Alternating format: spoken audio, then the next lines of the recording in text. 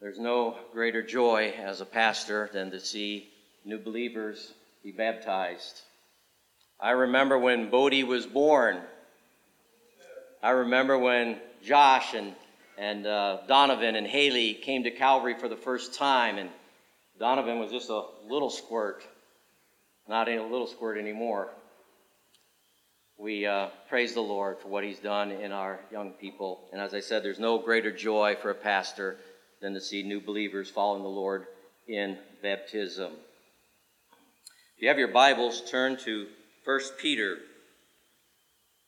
chapter 4. Reading verses 7 through 11. The end of all things is at hand. Therefore, be self-controlled and sober-minded for the sake of your prayers. Above all, keep loving one another earnestly, since love covers a multitude of sins, showing hospitality to one another without grumbling. As each has received a gift, use it to serve one another as good stewards of God's varied grace. Whoever speaks as one who speaks the oracles of God, whoever serves as one who serves by the strength that God supplies, in order that in everything God may be glorified through Jesus Christ. To him belong the glory and the dominion forever and ever. Amen. Let's go, Lord, in prayer at this time. Father, thank you for this day. It has been so good to be in your house. Thank you for these new believers who put their faith in Christ and have followed you in baptism. Thank you for brothers and sisters in Christ that we can share life together. And Lord, we thank you for the gift of music and worship. And Father, we ask now that you would be in the preaching of your word, that there would be food for our souls, that you would challenge us in your word to grow us into the image of Christ. And we ask this in Jesus' name. Amen. Well, we're going to be looking at verses 7 through 11. It is basically an exhortation. Peter is exhorting these Christians.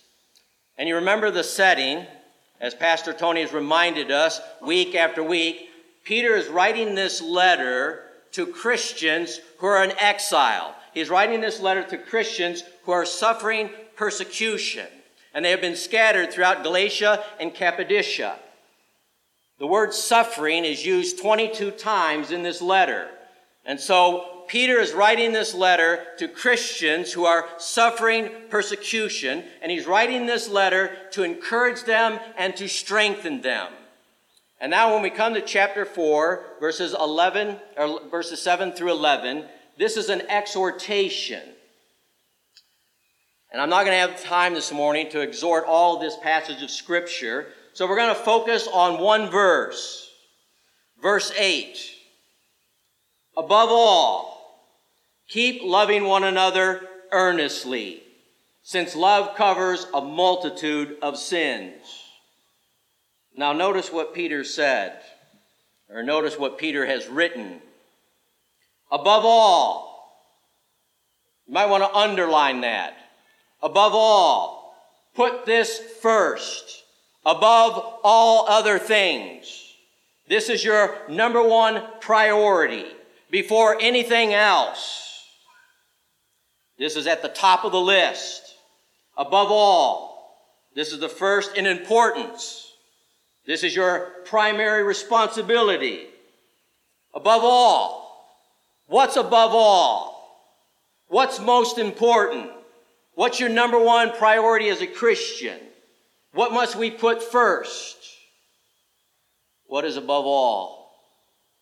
Peter says, above all, keep loving one another earnestly, since love covers a multitude of sins. I wonder what we would have put in that letter. If we were writing this letter to Christians who are suffering persecution, and we made the comment, above all, make this number one priority, what would we put? Above all, hold on to the 5 points of Calvinism. Hold on to the tulip. Hold on to the doctrines of grace. Above all, make sure you got baptized in the Holy Spirit. Above all, make sure you speak in tongues. No, that's not what Peter says.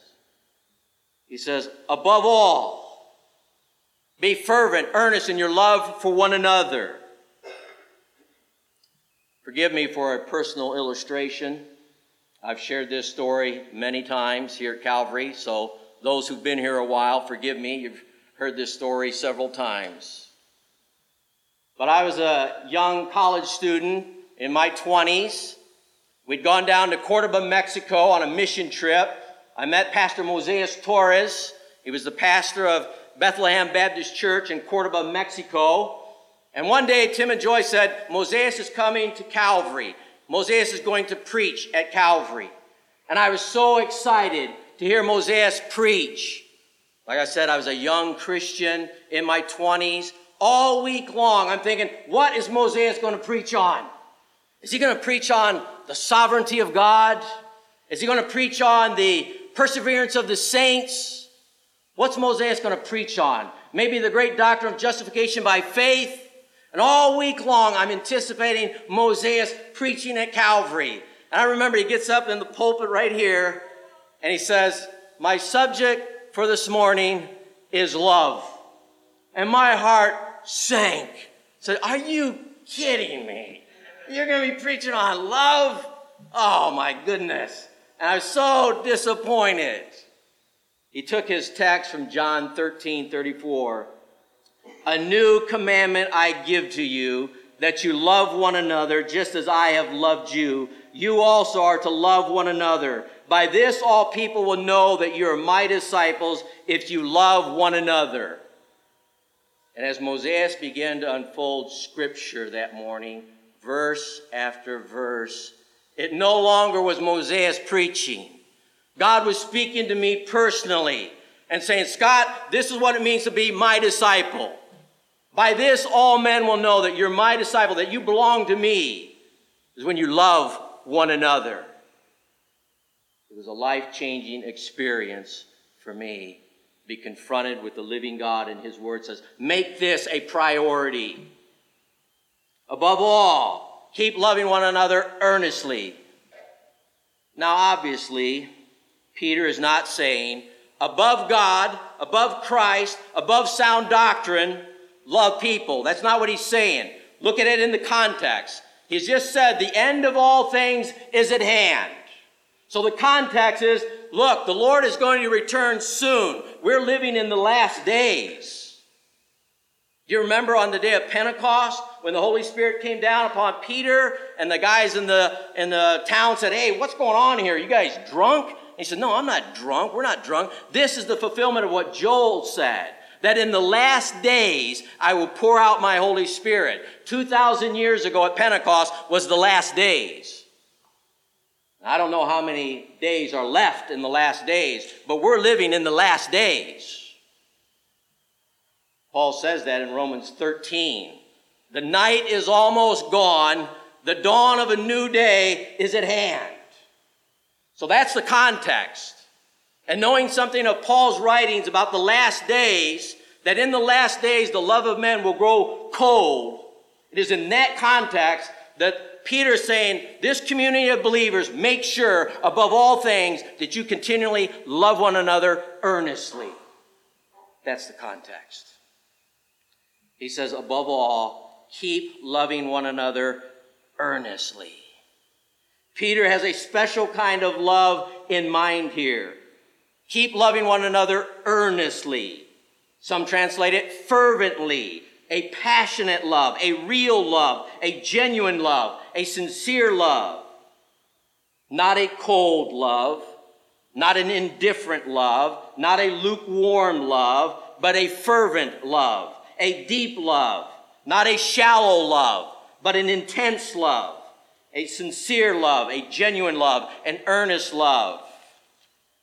Warren Wiersbe says in the Greek, the word pictures an athlete straining to reach the goal. It speaks of eagerness and intensity. We are to love one another with an intensity, an earnest love, a fervent love. All right, we have to stop right here and ask ourselves the question, do I love the brethren with an earnest love, a genuine love, a fervent love, a real love? John Piper said, how horrible it is when Christians fake it. You ever fake it? You ever fake loving someone? It's a horrible thing. John Piper says it's a horrible thing to fake love. As Christians, we need to be genuine in our love for one another, a fervent and earnest love. Now here's where my mentor, Tim Wills, would probably remind me of a passage that says, the Lord commands us to love our enemies. And Tim would say, golly, I haven't even learned how to love my friends. How am I going to love my enemies? I haven't even learned how to love the people that love me. It is a fervent love that we are to have as brothers and sisters in Christ. So Peter is exhorting us here. The end of all things is at hand. Therefore be self-controlled, sober-minded for the sake of your prayers, and above all, keep loving one another earnestly, since love covers a multitude of sins. Now you read that exhortation and you say, that's pretty clear. That's not complicated. But what does it mean to do that? Am I doing that? Is that true of me? And if not, why not? How do we obey this exhortation to love one another earnestly? How do we obey that? You have to work out your doctrine. You have to work out your doctrine. That you have been born again. You've got a new nature in you. And you realize the same is true of all other Christians. You've started a new life. You've been born again into a new life, but also you've been born again into a new family. So now you see, you and every other Christian are members of the same family. That's the doctrine. That's how you learn how to exhort one another. You need to get a hold of this doctrine, that we have been born again, and we've been born of the Spirit of God, and we now belong to the family of God, and every Christian is my brother and sister in Christ. You remember how our Lord taught this very thing? In Matthew 12:46, while he was still speaking to the people, behold, his mother and his brothers stood outside, asking to see him. But he replied to the man who told him, who is my mother and who is my brother? And stretching out his hand towards his disciples, he said, here is my mother and my brothers. For whoever does the will of my Father in heaven, he is my brother, my sister, and my mother. You remember that? Jesus is speaking and somebody says, your mother and brother outside, they want to talk to you. And he turns and says, who is my mother and brother? I'll tell you who my mother and brother is. Those who do the will of God. They are my mother and my brother and my sisters. And what about Mark 10:29? Jesus said, truly I say to you, there is no one who has left house or brother or sister or mother or father or children or land for my sake and for the gospel, who will not receive 100-fold. Now in this time, houses and brothers and sisters, mothers and children, and land. There it is. There's a possibility that when you put your faith in Jesus Christ, your mother and your father will ostracize you and have nothing more to do with you. But the Lord says, don't panic, don't worry, because you have many brothers and sisters in Christ.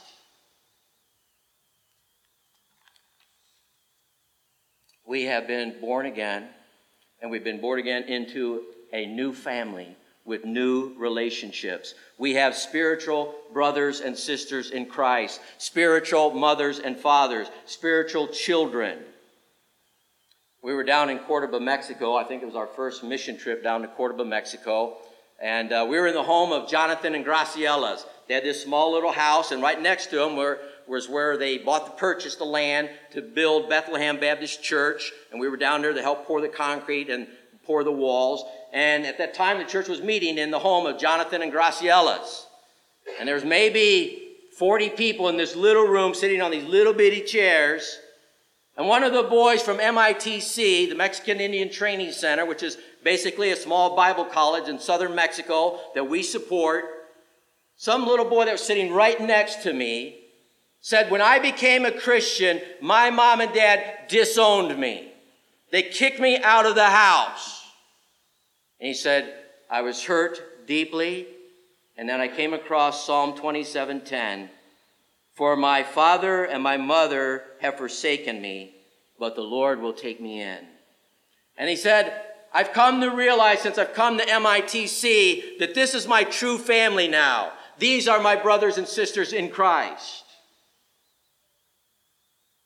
If we're going to obey this exhortation, we've got to get a hold of this doctrine. We've got to grasp it. I cannot tell you how many times here at Calvary Baptist Church, when we raised all 6 of our kids here at Calvary, how many times Jerry Kozart would come up to me and say, you know what, I just feel like your children are my children. I said, that's exactly right. My children are your children. Your children are my children. Do you remember the account of Martin Lloyd-Jones? Martin Lloyd-Jones was a medical doctor, had a very promising career in the medical field. Everybody that knew him said he has a fantastic medical career ahead of him. He was in his 20s. And all of a sudden he was struggling with God's call upon his life. He said, we went to a movie theater with another couple. He said, I don't even remember the movie. I was in such agony, struggling over God's call upon my life. Continue as a medical doctor or give up my calling as a medical doctor and become a preacher of the gospel. He said, we watched the movie. I have no idea what the movie is about. We left the movie theater, and as we're walking out of the movie theater, the Salvation Army had a band playing across the street, and Martin Lloyd-Jones says, God's Spirit bore with my spirit. Those are my people. I belong with them. That's what Peter's saying here. The only way we can earnestly, fervently love one another is if we get a hold of this doctrine that you've been born again, and because you've been born again, you're now part of the family of God, and we are truly brothers and sisters in Christ. And what about that glorious encounter by Mary Magdalene at the tomb of our Lord? Jesus said to her, woman, why are you weeping? Whom are you seeking? Supposing him to be the gardener. She said to him, sir, if you have carried him away, tell me where you have laid him, and I will take him away. And Jesus said to her, Mary. She turned and said to him in the Aramaic, Rabbi, which means teacher. And Jesus said to her, do not cling to me, for I have not yet ascended to the Father, but go to my brothers and say to them, I'm ascending to my Father and your Father, my God and your God. What a message. Go tell my brothers. This is what our Lord taught. The Apostle Paul taught the same thing in Ephesians 2:19. So then, you are no longer strangers and aliens, but you are fellow citizens with the saints and members of the household of God. We are part of the household of God. We're part of God's family. That's the teaching. That's the doctrine we have to get a hold of if we're ever going to be able to love one another earnestly. We need to realize this is truth. This is reality. There's something special that has happened. We've been born again, born of the Spirit of God, and now we're part of the family of God. And this is a reality. This is true. We've been born again into a new family. That's the only way that we can earnestly and fervently love one another. I would say to Donovan and Haley and Bodie, you have been baptized into a new family. These are brothers and sisters in Christ that we share life together. Bill and Gloria Gaither wrote a song many years ago. I'm so glad I'm a part of the family of God. I've been washed in the fountain, cleansed by his blood. Join heirs with Jesus as we travel this sod, for I'm part of the family of God. You will notice that we say brother and sister around here. It's because we're a family, and these are so near. When one has a heartache, we all share the tear and rejoice in each victory in this family so dear. Yeah, that's it. We're part of the family of God. And when one of them shares a tear or a sorrow, we weep with them. I cannot tell you what a privilege it was for you to come alongside me when my father passed away. How many of you sat with me and wept with me? When one person in the body suffers, we all suffer. And when somebody rejoices in the body, we all rejoice together. We're all rejoicing together for Jennifer and Jimbo, for Bodie, and for Josh and Kathy, and Donovan and Haley. We're in this together. Those are our kids. We're a family. And there is no way that we can obey this exhortation to earnestly love one another until you really get a hold of this reality that this is true. We have been born again. If you back up even in 1 Peter chapter 1, he makes that connection. 1 Peter chapter 1, verse 22, having purified your souls by your obedience to the truth for sincere brotherly love, there it is, a sincere, genuine, real, earnest brotherly love, love one another earnestly from a pure heart, since you've been born again, not of perishable seed, but imperishables, through the living and abiding Word of God. We have to get a hold of that doctrine if we're ever going to love people earnestly. And you'll also notice that it's a forgiving love. Above all, keep loving one another earnestly, since love covers a multitude of sins. This does not mean that we sweep sins under the rug. This does not mean that we keep the skeletons in the closet. This means we're honest and open about our sins. We confront one another with our sins. We hope for repentance and faith, but we don't sweep it under the rug. That's not what this verse is talking about. We don't condone sin, but it does mean that as a family, we cover them. Cover them. Do you remember that account in Genesis chapter 9? Noah gets drunk on wine. And he takes all of his clothes off, and he's just laying there drunk, naked. And one of his sons comes along and mocks his father. Said, look what Dad did. Not the other two sons. The other two sons grab a blanket, and they back in to not see their dad's humiliation, and they cover him. That's what we do as Christians. We're not trying to humiliate one another when we sin, when we fall. We're doing everything we can to protect their honor and their dignity. Do you remember the account with Joseph and Mary? When he found out that she was with child, what does the scripture say? Joseph, being a just man and unwilling to put her to shame, resolved to divorce her quietly. When you love somebody, you're doing everything you can to cover their sins. Wives, how many times have you covered your husband's sins? Sometimes we can be mean, and our wives forgive us. And wives, how many times has your husband covered your flaws? And how many times as parents do we cover our children's sins? This love is a forgiving love. It's a practical love. Verse 9, showing hospitality to one another without grumbling. We're supposed to open our homes to one another, share our homes together. How are we going to earnestly love one another if we don't know each other? How are we going to get to know one another? By opening our homes and getting to know one another. Hospitality has to be a part of this love, a willingness to have people over into your homes and get to know them. Wouldn't you love it here at Calvary?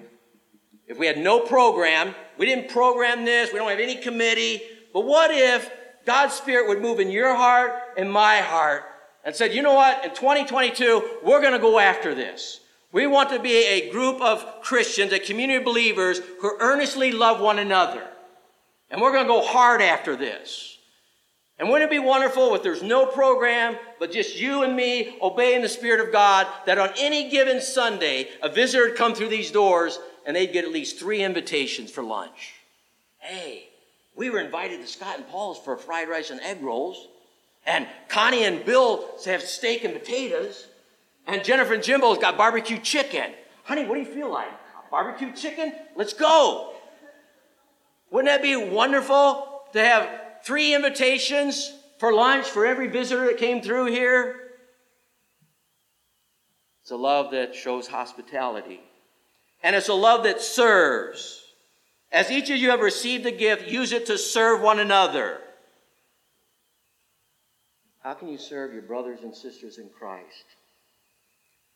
I was in my 20s, single, became a member of Calvary Baptist Church, and Joyce Wills put me on the list for the nursery. They had a policy at Calvary at that time. Every member of Calvary will take their turn in the nursery. And I was so mad.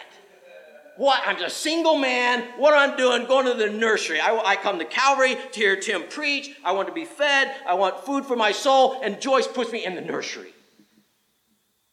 What's she doing? She's teaching me there's more to discipleship than just sitting under good preaching and soaking it all in. You need to learn how to serve one another.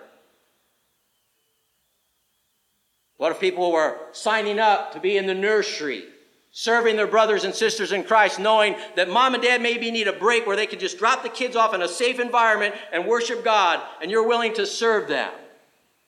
That's the kind of love he's talking about here. And it's a love that glorifies God.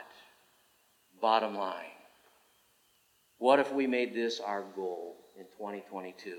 Let's be a congregation that earnestly, fervently loves one another. Why? Because we realize the truth and reality. We've been born of the Spirit of God, and we're part of the family of God. Let's go, Lord, in prayer at this time. Father, we thank you for the miracle and the gift of regeneration, that we have been born again, and we have a new heart and a new nature, and you've placed us in a new family with brothers and sisters in Christ. And Father, we thank you for this great reality, and may you work this out in each and every one of our lives. May we go hard after this here at Calvary. And we pray this in Jesus' name. Amen.